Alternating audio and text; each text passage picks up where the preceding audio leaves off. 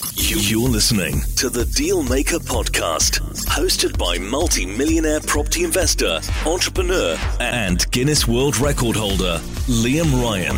Discover how to start, scale, and grow your business. Become a better negotiator, create more opportunity, and make massive profit so you can live the life of your dreams.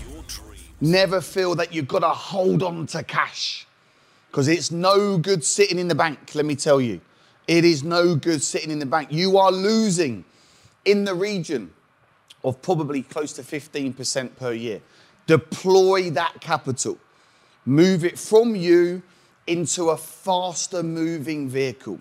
Get it into assets, get it into your business, get it into yourself, get it into education, get it into staff, get it into marketing. Remember, sales and marketing, really two important parts of the process to increase sales. Great. So let's take a look at this team. Okay, so let me give you some tips on how to manage money. Number one, stop spending it on shit. One of my clients not so long ago, the Dobsons, when I started to work with them, and some of you know the Dobsons, right? Yeah? Some of you really know the Dobsons. They've been working with me for 3 years now, one of my top inner circle clients. They had invested £35,000 with another property training provider. For whatever reason, they didn't get results. For whatever reason. They then came to one of my trainings, became inner circle members of mine. So at that time, I think it was £25,000 to be an inner circle member of mine. Pretty nervous, sitting on the fence, quite skeptical. And one of the exercises that I get some of my top clients to do is I get them to go back on their bank statements and have a look and itemize everything they spend their money on, all right? It's a really good, powerful exercise. I recommend you all do it, because most people don't actually know what you spend your money on. Anyway, I got them to do the exercise. We went back 12 weeks and we highlighted a few problems from Costa Coffee and Starbucks. The Starbucks and Costa Coffee bill was super, super high, like Jim's is, right? But he's got assets, right? So he can spend as much as he wants. These guys had no assets and they were spending it. Anyway, we went back 12 months, over £6,000. Over £6,000, yeah? Starbucks and Costa Coffee is not cheap. And if you're in there every day, 2 or 3 times a day, and then they go, I've got any money? Yeah, because you fucking spend it all at Costa's. So what I'm saying is you can highlight very quickly that many of us in this room, and I can do this as well, we just start spending money in areas that doesn't make us money. Now, I'm not saying don't go to Costa's. I'm not saying you can't spend money. But there's 2 types of income. How many types? 2 types.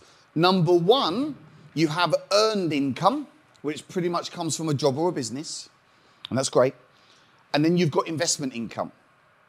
Now, most people, they live on earned income. The problem is, what if you get sick? What if there's a COVID? What if there's a change in legislation?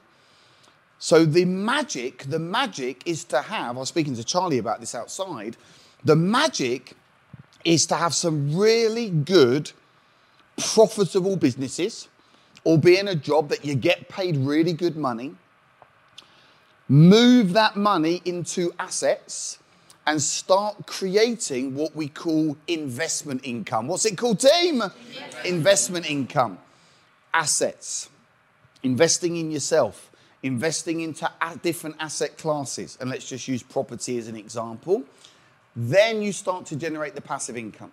You start to make money while you sleep. It is the investment income that you then use to feed the lifestyle. The Costas, the private schooling, the holidays, the Lamborghinis, the shopping trips. And if you want more of that stuff, then you need to go and get what? More assets. You need to get more assets. And then you can ring fence these assets. I'll give you an example. of what I do. Hopefully it helps you guys. I've got some kids. I've got 4 kids.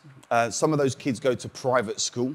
My daughter's like 18 now. She's at college, right? But let's take Charlie. He's in year 11. It's about £30,000 a year for his private schooling.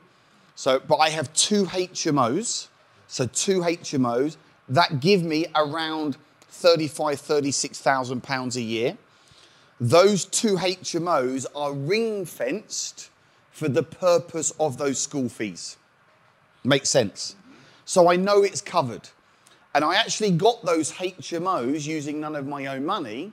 So actually, I got the school fees for free. When you think about it like that, is that a pretty cool thing to do, yeah? Because I didn't pay for the houses. I've used someone else's money. I just used that money, it's ring-fenced for the school fees. Yeah, if you then want to put, whatever you want to do, right? So this is really important. So number 1, stop spending it on shit. Number 2, have a budget. Have a budget. Number 3, profit and loss. So I recommend that you have a P&L statement done, managed accounts done on a monthly basis. So hopefully you're doing that. If you're not doing it, I would highly recommend, because it's what you can highlight for a P&L statement in your managed accounts. You're not just highlighting how much money you're making or your sales, you're actually looking at your costings. So you might have a HMO, for example, and it's like, oh my goodness, like we're just spending too much on maintenance. But unless you get a managed account done and you can highlight that line by line, it's very hard to determine where the holes are, or there might be a staffing cost issue or whatever it might be. So one of the most important meetings that I have every month, and it is like, it's like, oh my goodness, I've got to have this meeting, right? But it's really important. I do a half day every month with my finance team, and we go through a managed account, a P&L for every property in every business.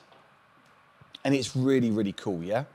Because I can really see how far we're going. We compare one month to the previous month, then we can compare Q2 to Q3, then we can compare H1 to H2, then we compare this year to last year, and we see exactly. So if there's any major problems going on, I'm only 30 days away from highlighting that. Makes sense, team, yeah?